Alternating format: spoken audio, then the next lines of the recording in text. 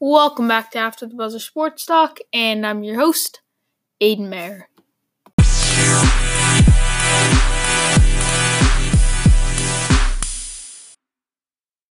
Alright guys, welcome back for another episode.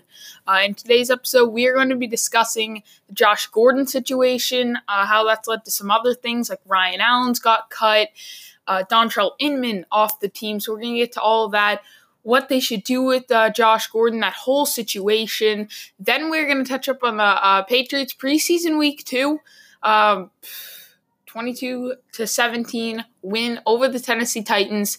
Some takeaways from that game. Then we're going to get to the Red Sox. Haven't talked about them in a while. Haven't touched up on them in their past 6 games. 6 games. Only 2 3-game series between the Indians, Orioles. Should we believe in what's going on? Should we believe in this 4-game winning streak, or is it all fake? We're going to get to all that. But first, let's start out with the Josh Gordon situation. So let's get to that. Okay, so I felt like I was worried that it was going to be too late to talk about the Josh Gordon news. I was just like, oh my God, this came out days ago. And I've been trying to do a podcast. I've been very busy. I tried to do one last night, and then it was either I do one at 10 o'clock Eastern time, or I do one at 10 o'clock Eastern time in the morning, the next morning. So basically I'm doing this, Tuesday morning instead of late Monday night. No big difference, because I doubt you guys listen right away when it comes out at 11 o'clock at night. Most of you probably sleeping. But the Josh Gordon news has still been relevant. Patriots preseason still been relevant. I've heard people still talking about it, which is good. It's still relevant. Here's my take on the whole thing. First, I want to read the whole message sent out by the NFL. Here it is. Josh Gordon is back in the league again. The NFL is conditionally reinstating the New England Patriots wide receiver following his indefinite suspension, the league announced. We are all rooting for Josh to succeed, both personally and professionally, NFL Commissioner Roger Goodell said in a statement. Everyone shares in that hope and will continue to support him to every extent possible. But as Josh acknowledged, ultimately his success is up to him. Gordon is allowed to return to New England's facility and engage in conditional workout and individual workouts on Sunday. Subject to appropriate progress on clinical care and other arrangements, Gordon will be permitted to practicing in the team activities, including practice. Participate in team activities during practice, my bad. The receiver may attend but not play in New England's third preseason game on August 22nd, which is fairly coming up soon. For the past 8 months, Josh's situation has been entirely a league matter, Coach Belichick said in a statement. When Josh returns to our program, we will evaluate the entire situation and do what we feel is best for Josh and the team. The 28-year-old wideout was suspended for violating the league's substance abuse policy in December after announcing he was stepping away from the game to focus on mental health, and there's some other stuff, but that's the main part. That's the main juice on the Josh Gordon situation. So he steps away last season. Let's just take a backtrack in time. Last season he plays says 11 games, and he played 1 with Cleveland, which I don't think was true, but he played 11 games with you nonetheless. So 11 games is a lot for Josh Gordon. Let's go back. First year, 2012, rookie season, he plays all 16 games. He started in 13, got 96 targets, caught 50 balls. I'll stay away from the targets, but 50 receptions for 805 yards, 5 touchdowns, and 16.1 yards for reception, which shows he's a pretty big receiver and gets a lot of yards after carry. But I'll stay away from that. I'll just do the receptions and the yards, the games. Second season, 2013, we're like, all right, he proved a lot in that first year. 50 catches, 805 yards, 5 touchdowns. That's a pretty good stat line for your rookie season in Cleveland. Goes out. This was the big year. This is the year that people remember. This was Josh Gordon's best season ever. 2013, second year in the league. He plays 14 games. Only played 14 games. And he grabbed 87 balls for 1,646 yards. Receiving yards. He had 5 rushes, too, for 88 yards. He's never rushed ever since that again. But look, 87 catches for 1,646 yards. That led the league. He had 117.6 yards a game.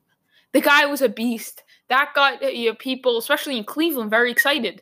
Josh Gordon looked like the future Antonio Brown, DeAndre Hopkins, whatever you want to say, of right now. Like, skill-wise, he looked like he was the future best receiver in the NFL. But then he goes into 2014 and only plays 5 games before getting suspended. He had 24 catches for 303 yards, slowed down a bit in those 5 games, and then he was out of the league. The next season, missed season, violating the league substance abuse policy in 2015. Then 2016, he missed the season again for violating the league substance abuse policy. So now he's missed 2.5 years, 2.5 seasons of football, and the Browns are kind of sitting here like, all right, what are we going to do? But he's still only 26. The Browns bring him back in 2017. He plays 5 games, and that was it, only 5 games. And then he comes in 2018 and finally got off another suspension. He's been suspended indefinitely, 5 or 6 times now, and he comes back for 1 game. He got 1 catch for 17 yards, and he was out of there. They traded him. And we got Josh Gordon for, a 5th-round pick.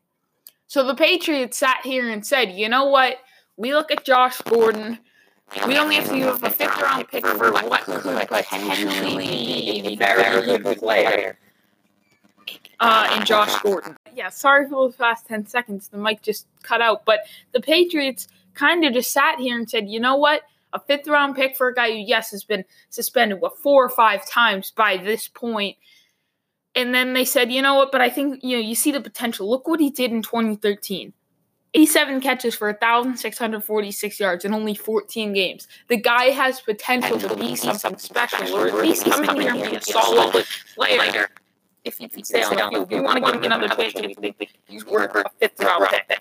We think that's worth the risk. And I do. I still think it was. You give a 5th-round pick for a guy who could potentially be very, very good. Maybe it's like, you look at it and, I don't think him going to the Patriots erases everything he's done before. But they look at it, maybe the Browns just didn't handle things correctly.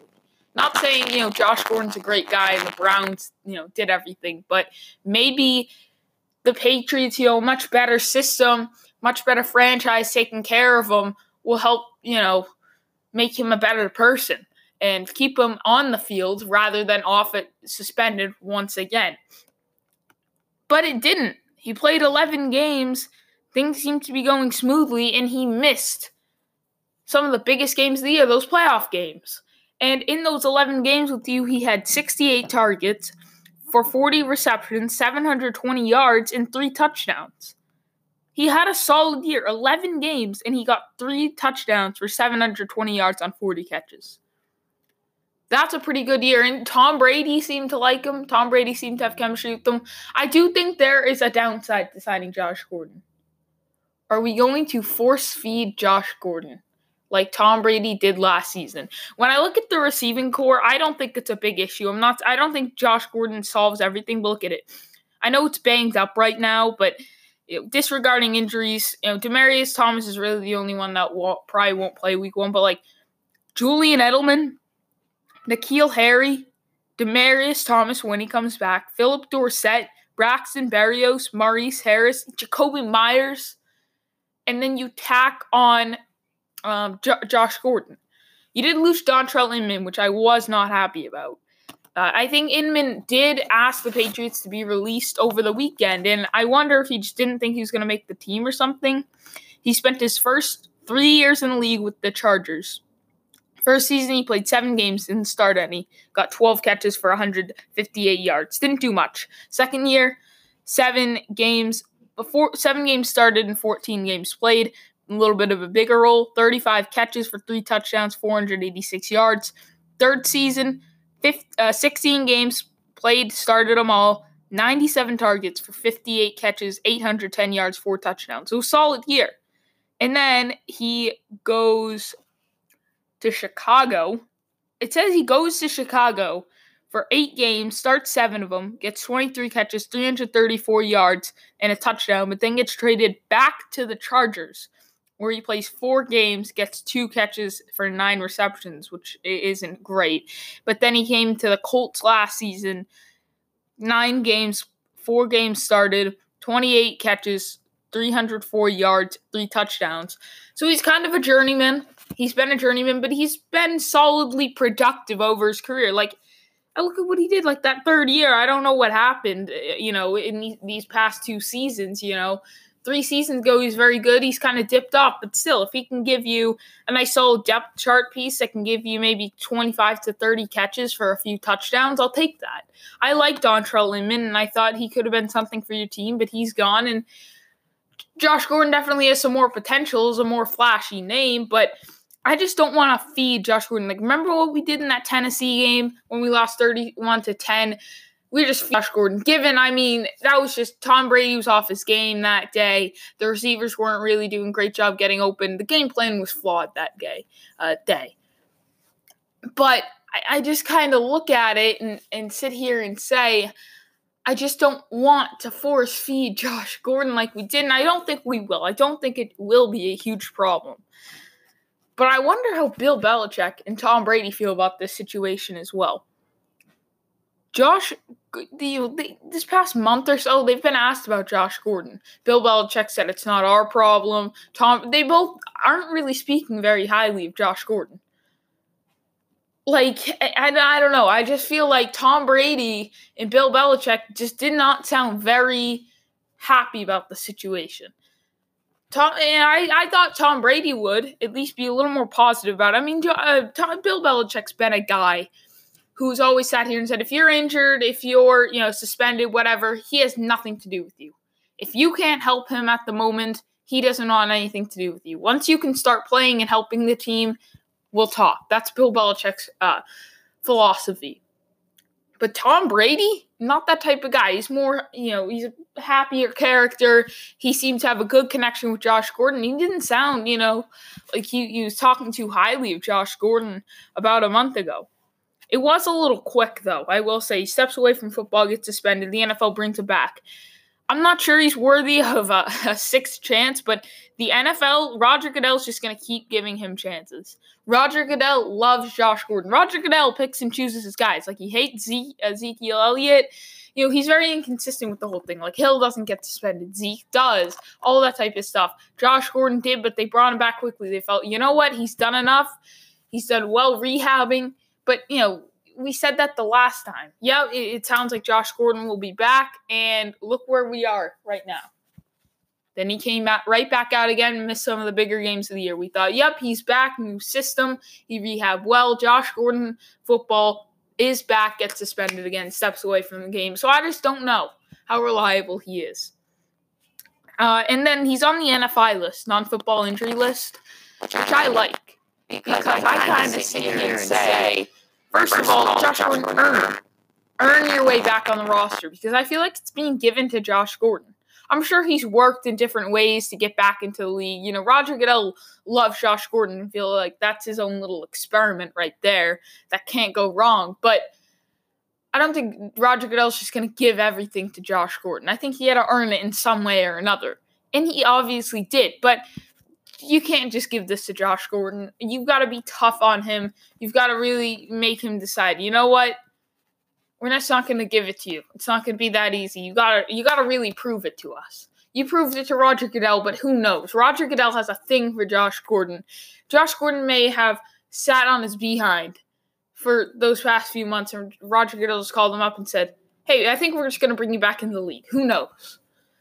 I doubt it, but you get my point. Bill Belichick, though, I think Belichick, if you put him on a non-football injury list where he can come practice every week, he's goes to team meetings, he's on the team. He just can't play on Sunday, but he can be on the sideline. That's amazing.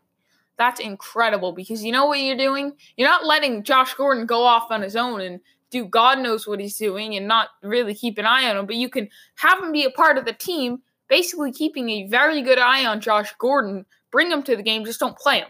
So that way, yes, he's under our kind of control. We can keep an eye on him, but he's technically not on that game day Sunday 53-man roster. He has to earn his way back on it. So I like that approach. Make him earn it and keep an eye on him. That type of thing. I love that.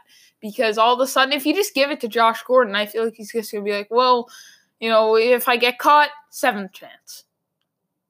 I mean, that's the point it's come to. He's gotten a ton of chances by now, and I don't think he realizes, once he gets suspended, one of these times could be the last time. One of these times could be the last time for Josh Gordon. I just don't think he realizes that because he's been given so many opportunities and everything's kind of been handed to him. He hasn't deserved all of this, and yet he still got it. So I just think you have to really make him really work for that and start to realize, what, this could be your last chance, so make the most of it. If you do that with Josh Gordon, I think you'll be all right. And then the last thing I want to get to, Ryan Allen being cut for Jake Bailey. Don't have much to say about this one. They drafted Jake Bailey in the 5th round. Obviously, Bill Belichick's a big special teams guy. I'm not going to sit here and pretend I, study Jake Bailey, but I know he's, obviously if you get drafted as a punter in the 5th round, you're very good because it's very hard for special teams players to be drafted. Obviously, Robert Aguayo, whatever his name is, was drafted by the Bucs in the 3rd round. He didn't pan out, but you get my point. Apparently, he's a very smart punter.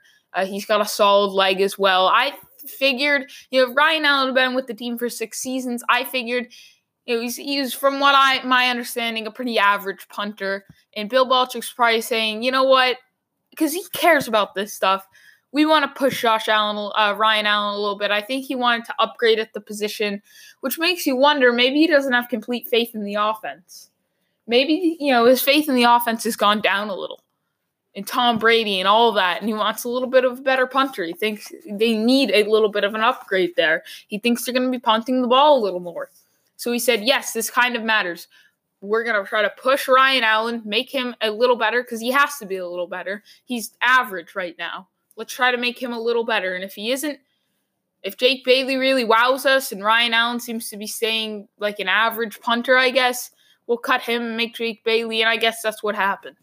I haven't really been paying attention on the punting situation, but I knew Jake Bailey was probably going to be the starter in about a year, and that was probably he was just trying to push Ryan Allen to become a better player, because Ryan Allen had just kind of been there, in the corner, just doing his job, not doing anything spectacular, and all of a sudden it was like a wake-up call. All right, this kid's in, he's good, he's going to push you. Too much for Ryan Allen, I guess. I hope he gets a job somewhere else. I think he's good enough, but Jake Bailey's the new punter, I guess. Just a quick thought on that. So now we are going to get to the Patriots preseason game against the Tennessee Titans. So let's get to that. Okay, so the Patriots pulling out preseason week 2, 22-17 in Tennessee over the Titans. Next 2 games will be in New England. We're done on the road. I'll admit, I was not very interested in this game. Here's why. I feel like the first preseason, you're saying, Aiden, you broke down the whole first week of preseason. I seem to find it somewhat entertaining, but I think that's just because it's the first week of football. Yes, you've had training camp and whatnot, but this is the first really live in-game action, so you're really pumped for it. You're like, I'll take anything at this point. The NFL offseason, it's long, it's a drag. Some teams have not played since December. Luckily, as a Patriots fan, we played in February. So some teams, have waited longer than us, given they've had playoff football, just not for their team. So I kind of just sat there and I was just like, oh my God, this game's pretty boring. I was over a friend's house. I didn't watch a ton of the game. I watched bits and pieces. I didn't watch the whole game. I missed the 3rd quarter. I went back and watched the highlights now, but we watched the 4th quarter. We watched some of the 1st, 2nd, stuff like that, but we didn't watch the whole game. We just came in bits and pieces, but I just wasn't as entertained. I feel like the first week, because again, you haven't watched football in so long, you will take anything, even preseason football. But after the first week, it gets boring. Then you got the second week, it's like, all right, you know what? Kind of want some real NFL action. By the time the 3rd week rolls around, you're like, okay, I'm getting sick of this. And the 4th week's like, you're kidding me, right? I do have fantasy. You got fantasy football to look forward to too, but it's just oh my God. And Tom Brady didn't even play. I like to see my starting quarterback play in the 2nd week of preseason like every other team, but then again, he's Tom Brady. But I once, you see he's not even going to play either. You know what he brings to the table. But, God, I'm still going to talk about it. I think there are some takeaways. I'm not saying it's not like watching paint dry, but, God, it's going to keep getting more boring from here on out. Week 3 could potentially be a little better just because Tom Brady might actually play. But week 4 is horrible. Oh, my God, week 4. Oh. Because week 4, the starters don't play. I don't think, at least. Week 4 is to the point where, I'm done. Real football's a week away. College football starts this Saturday, so right in the middle of week 3. But week 4, college football is really fully in swing. You're kind of saying, yes, college football's on. I'm done with this preseason. The NFL's right there, and we have to watch these dreaded backups play for one more week. It's just going to get worse. I don't mind preseason week 1. I'll do 2 weeks, but oh my God, it's just going to get worse from here. But I'm going to take some takeaways from this game. We'll start with the quarterbacks. Brian Hoyer starts out the game, goes 6 for 8, 55 yards, and an interception to Logan Ryan. Hoyer looks solid besides that interception. You know what you're getting from Brian Hoyer, a decent backup. He did throw the pick, though, but other than that, he looked pretty much fine to me. I mean, you know what you're getting with Hoyer, a solid backup. Nothing really, too much to look into there. Then there's Jarrett Stidham. He showed a good arm, 14 for 19, 193 yards, and a touchdown. But the guy almost threw 3 interceptions. The first one should have been picked off at the goal line, which is horrible. You throw a pick at the goal line, that's the worst thing you can do because, first of all, throwing a pick at the goal line, I mean, I know you're just the Seahawks versus Patriots. That's all you can think about. But a lot of the times, where he threw it to, if you throw a pick on the outside, a guy cuts across, let's say you throw one near the pylon, right? Outside towards the pylon, he cut that ball off. So the guy, I forget who it was, he cut the ball off and almost picked it off. That is the worst interception you can throw, especially on the goal line, because not only are you sitting there saying you're 1 yard away from the end zone from getting a touchdown, but 2, on those outside throws when the cornerback cuts across, he's gone. That's 6 points for the other team. I'm not saying, I don't know if he would have got it there because he kind of had a lunge out. He kind of would have been off balance. Maybe he would have been tripped up. A Patriots player could have got to him. But you guys are all bunched up in the middle. You've only got one receiver, on the outside, so it's hard. When you do that and they kind of cut that off, it can be bad. Not only do you miss out on a touchdown, the other team usually does score a touchdown on that, so that was bad. The second one was kind of out to the flat. And it was kind of like a high throw in the air. I forget who caught it. That's my problem. Let me see if I don't know. I would think it was, I wanted to say Andrew Beck, but I don't think it was him. I'm not sure, but it was a throw out into the flat. Jarrett Stidham threw it high in the air, thank goodness. They almost cut it off and picked it off. It was another one of those where the cornerback kind of came in, and when he went to throw it, the cornerback kind of read his eyes and came in, and he jumped up and missed the ball. Thank God it was a very high throw that kind of somehow got to the receivers while he had to jump up. I think he's a bigger receiver for the ball. Thank God it was a high throw, which isn't great either. Maybe that was Stidham trying to avoid an interception there, but I don't usually see a quarterback say, oh, I see the cornerback coming, so I'll just throw it high in the air into the flat. It's kind of weird, but it was kind of just not really a great throw because he threw it high in the air and it almost got picked off. Then the third one was one where he basically tried to throw the ball away, failed to do so, and they almost picked it off. He tried throwing the ball away, and it still landed in play. Luckily, it was in play, but it was right next to the sideline, and he landed out of bounds. So you got away with 3 interceptions. That easily could have been a day where he went 11 for 19 with 100, maybe, 76 yards, 1 touchdown, 3 interceptions. Nick Brissett ended up punching that touchdown in when he almost threw that pick. But that was the closest one, the first one. But that was just, Stidham, he just seems like another one of those guys to me. I'm not saying, I think Stidham could be something, but he seems like another one of those guys who, Ryan Mallett, Jacoby Brissett, who come in with the Patriots, look good in training camp, look good in the preseason, have their flaws, obviously, they could be something. They kind of stay on the depth chart for a year, don't really do much, and then they get traded and do nothing in the league. It's just another one of those. And Ryan Mallett ended up proving in Baltimore he was nothing special. Brissett's just been like a nice little backup in Indianapolis. So Stidham, to me, kind of another one. I like the pick. Again, the 4th round, because the guy's got value there, and I love bringing in quarterbacks, and I think it was time. It was the right pick at the right time, not too high of a pick. You got a good value guy. Like, the guy has potential, and he's got potential with his legs as well.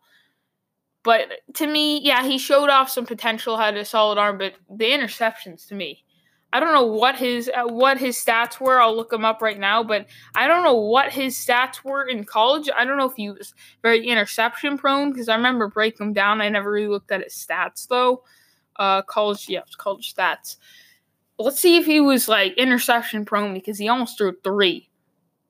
18 touchdowns, 5 interceptions the year 18-6, the year before 12-2. So not really. No, he was never really that interception prone in college, but I mean, that was almost 3 in the preseason against the Titans, who have a solid defense, but still, the Titans played a lot of starters. I will say, like, Mariota out there looked like he's playing for their life. They played Mariota, they played Taylor Lewan, they played Corey Davis, they were playing Logan Ryan, they were playing a lot of their starters. I mean, the Titans basically gave you a dose of what their team is going to look like, and they still lost. The Titans are, especially Mariota. Mariota is a joke. He's a joke. I gave up on him a long time ago. This is a make-or-break season for him. It's going to be a break. He's a joke. He really is. He'll be nothing more than a mediocre quarterback in the league. The only thing that stands out, 3rd best win-loss record in the NFL since 2015, facing teams over 500, behind only Ben Roethlisberger and obviously Tom Brady. That's the only good thing that stands out about him. Other than that, he's injury-prone and he can never finish a season. He's just so mediocre when he does play, too. He's so mediocre. He's got solid, he's diving into the end zone. He's been playing for his life. He struggled last week. This week, let me look at his stats. I know, he wasn't really incredible. 6 for 9, 63 yards and a touchdown. That's what we were getting out of Marcus Mariota. The guy dived into the end zone. He looked like John Elway in the Super Bowl in a preseason Week 2 game against the Patriots and proceeded to lose. Ryan Tannehill came in there as well, 7 for 11, 84 yards and a touchdown. He looked solid. But Mariota looked pretty average. He had a few throws that were against, the Patriots backups, to say the least. That to me just, Marcus Mariota, he's just a joke. He really is. I've given up on him. Between him and Jameis Winston, I'll take Winston any day going into the season for a make-or-break season. Who has a better chance of succeeding? Jameis Winston. Mariota has a lower ceiling and a higher floor. But that's the thing about it. Winston and Mariota hitting their floor both suck. So I'd rather take Winston because he's a much higher ceiling. If Winston can eliminate the turnovers and learn under Bruce Arians, he could be the next quarter. He could really be the Bucs guy, and he could be a solid quarterback in the league. Mariota, on the other hand, is done.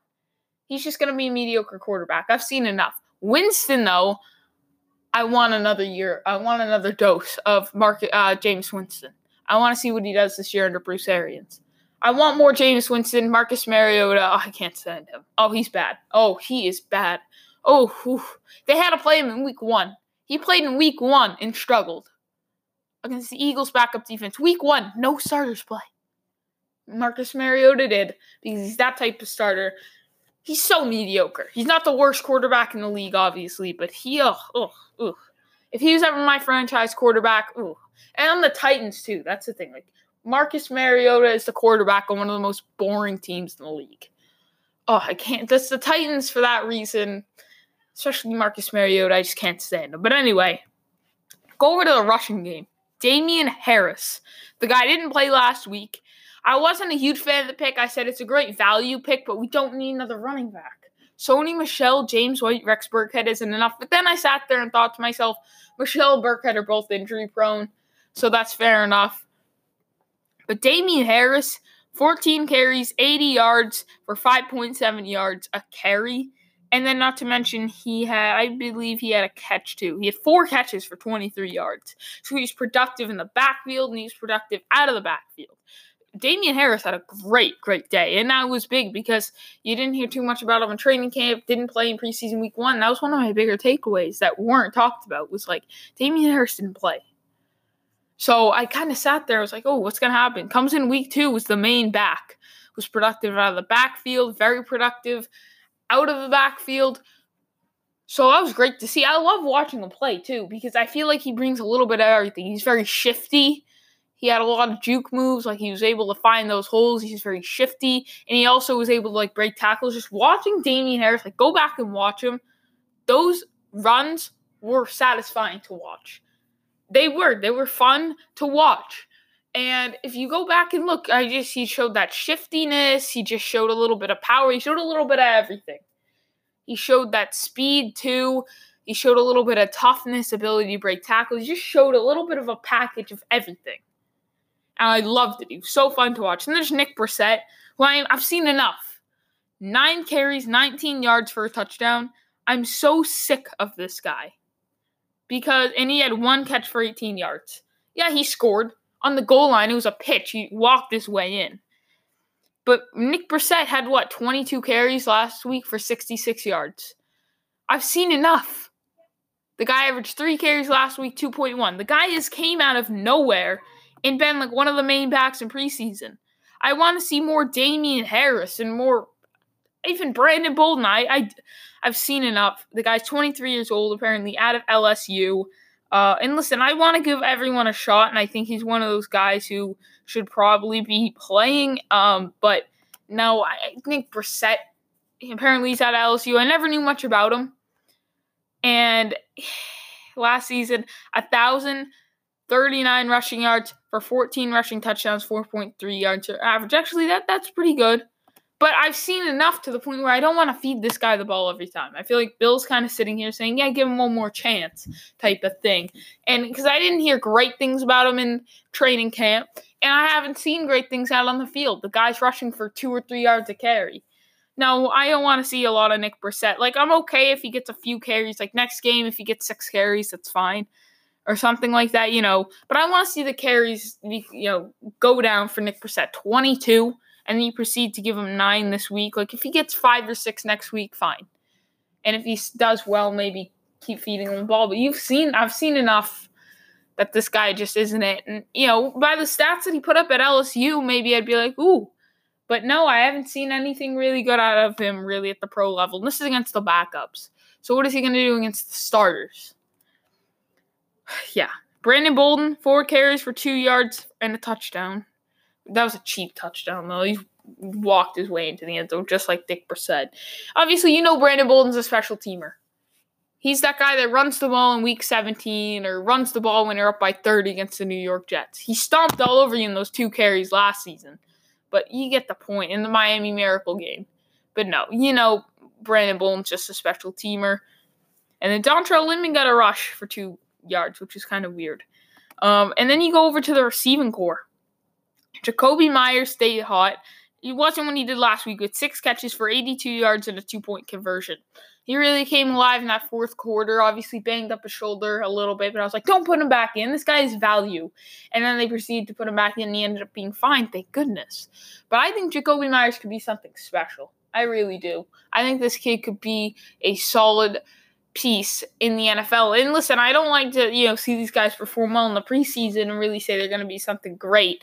But Jakobi Meyers, he's one of those guys that I look at and really think his play in the preseason will truly translate over into the real NFL. Regular season playoffs, you get the point. I just think he has that talent. He's shown that ability to get open himself. He shows that speed, that toughness. He's got hands like glue. He can just get himself open one-on-one. He shows off good footwork as well. He just brings such a good package, such a good work ethic as well. And I don't know. I love the kid. And I know he's undrafted, and I know. But look, he has had a great training camp. He's had a great, excuse me for a minute. Oh, excuse me.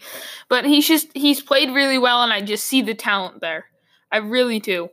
And I want to look up his stats here, but I know they were good last season.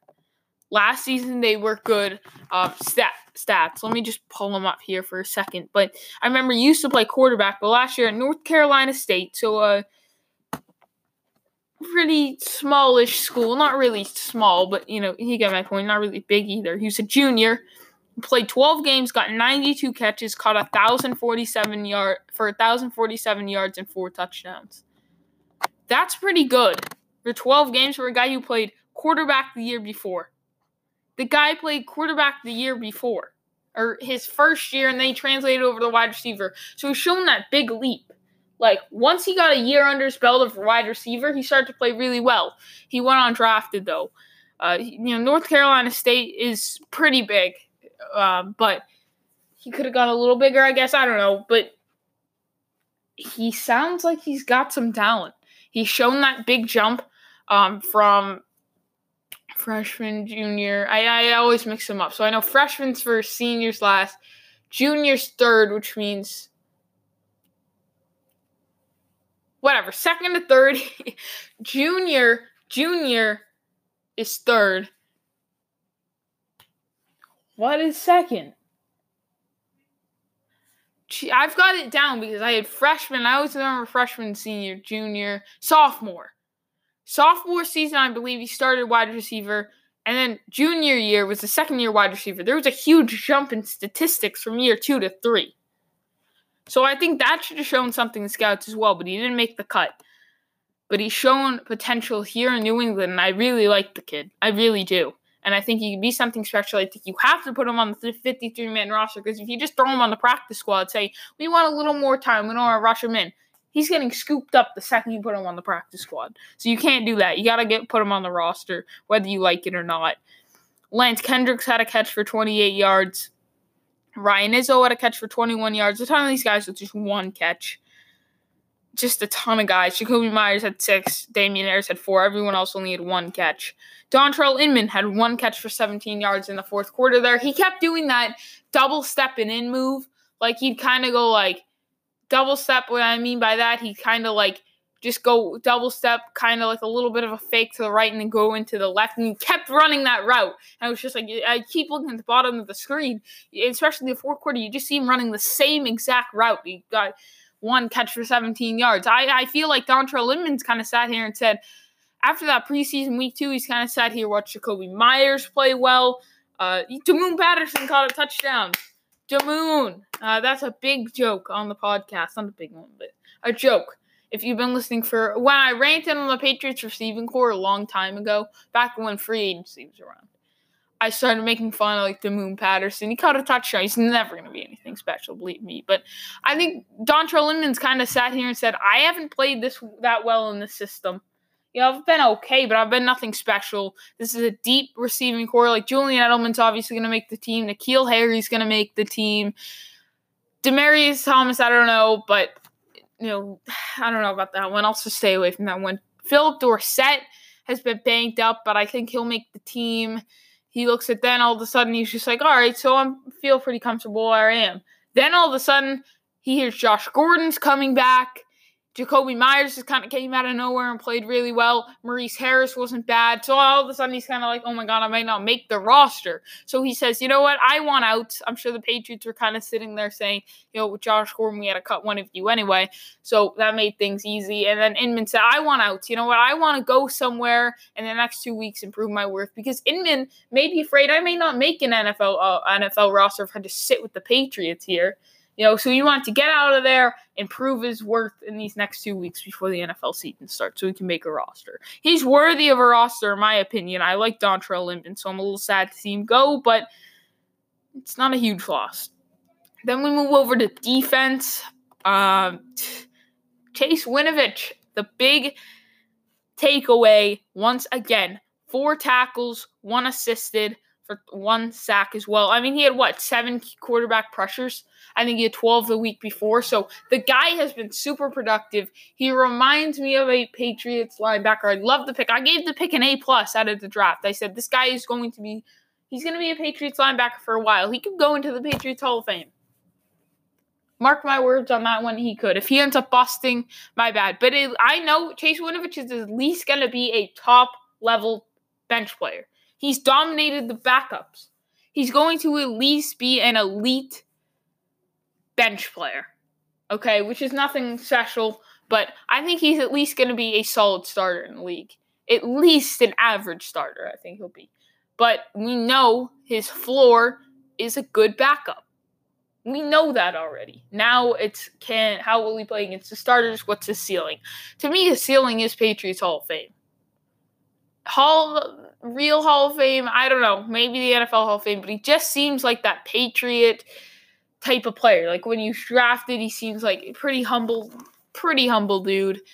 And he just seems like he's a productive linebacker. We've seen a ton of linebackers come and go, and I feel like it's time for the next one.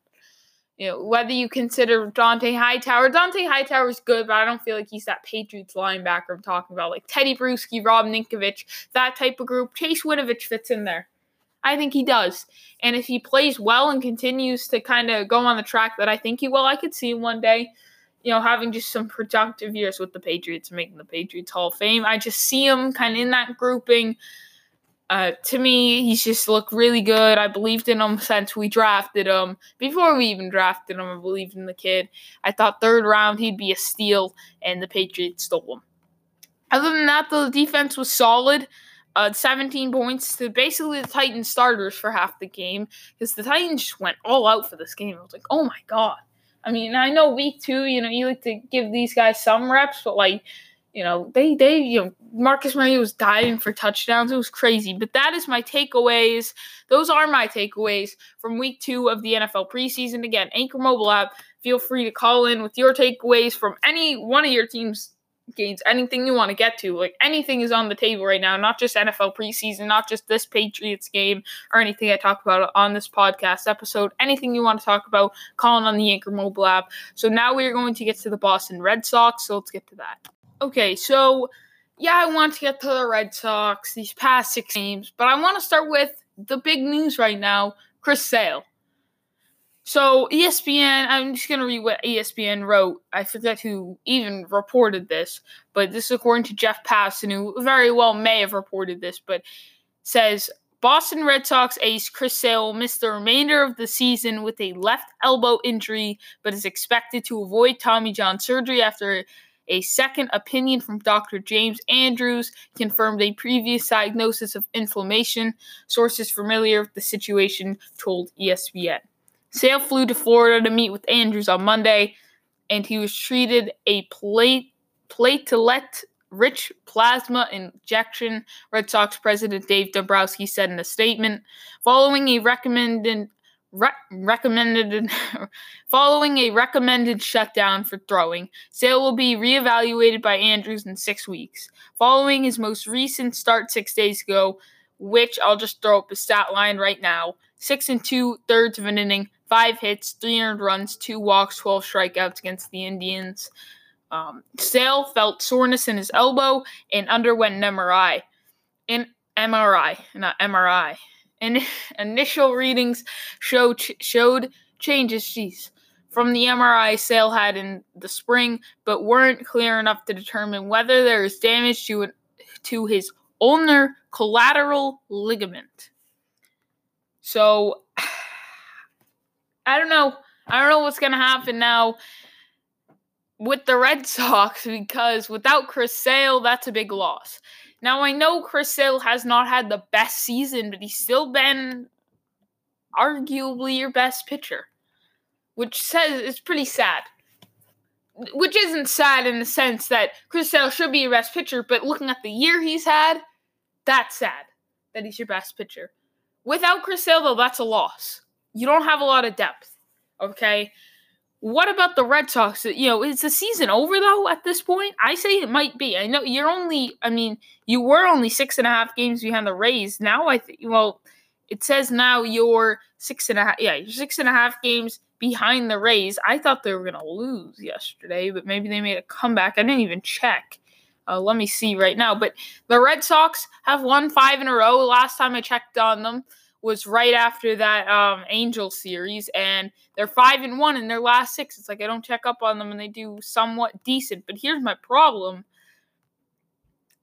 My problem with the Red Sox is that it was against the Orioles. I mean, you beat the Indians, a hot Indians team in that series 2-1, which was solid. And then you went out and swept the Orioles. So I want to buy in, but I can't because the Red Sox has been doing this all season. And I know they usually win 2 or 3 games and then blow the rest.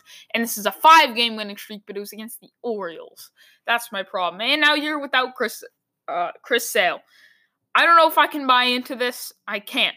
I'll tell you right now, I cannot buy into this. I wish I could because it's tempting, but you have to remember this is the Orioles. And then, the Indians, yes, was a good one, but that was a close series. It's tough. I want to buy in, but I can't. I want to see how do you do against the Phillies, okay?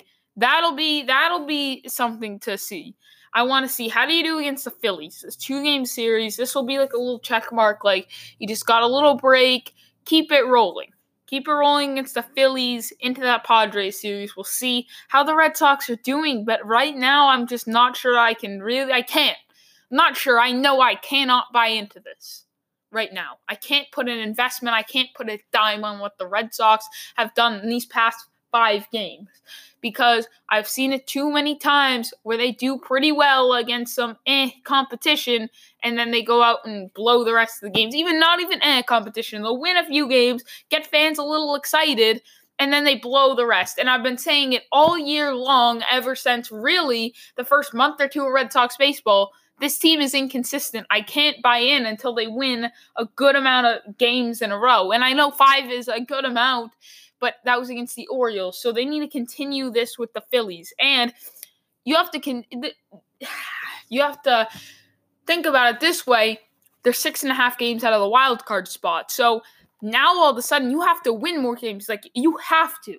A 3-game winning streak isn't going to cut it. You have to continue this.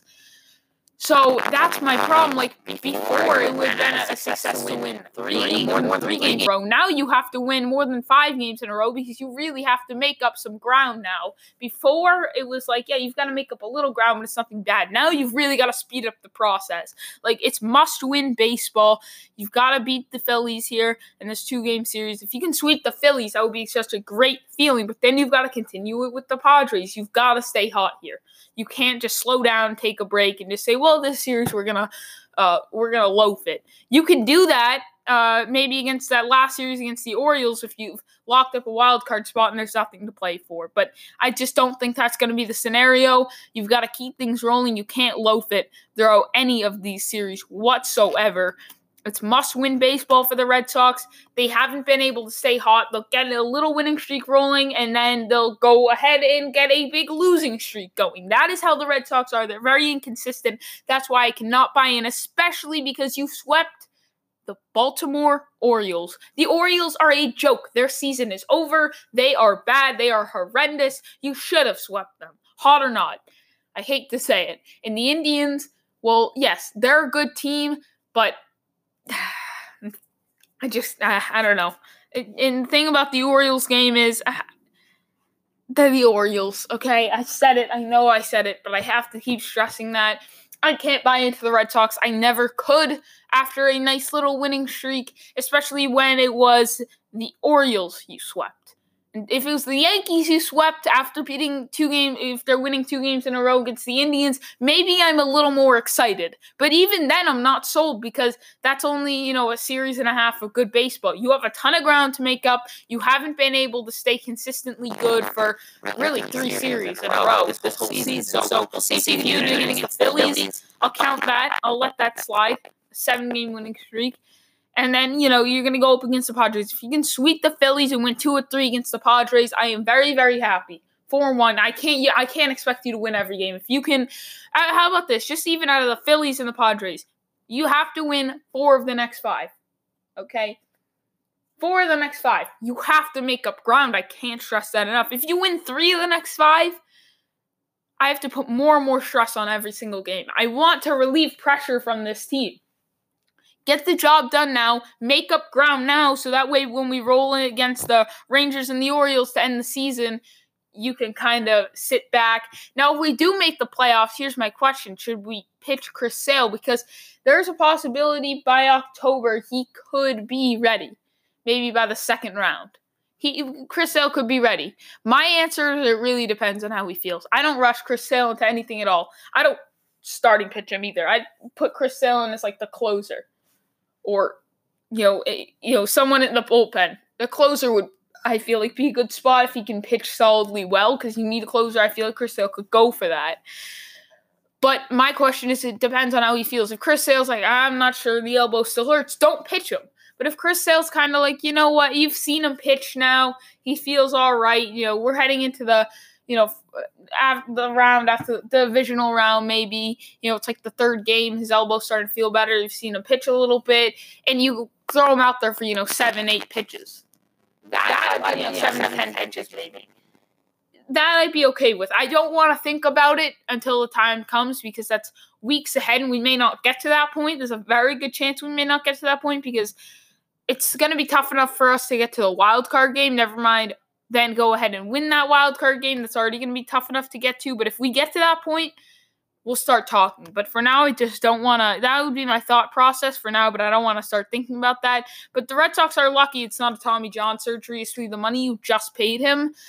And I don't know. I don't start to really regret that signing. I don't know about the Red Sox season, but you are picking up some steam right now. But the thing is, can you continue that? You have not been able to do that all season. So it's just a matter of can you continue to stay hot or not? So that is going to wrap up today's episode. Thank you guys for listening. I hope I could potentially maybe do a podcast tonight again.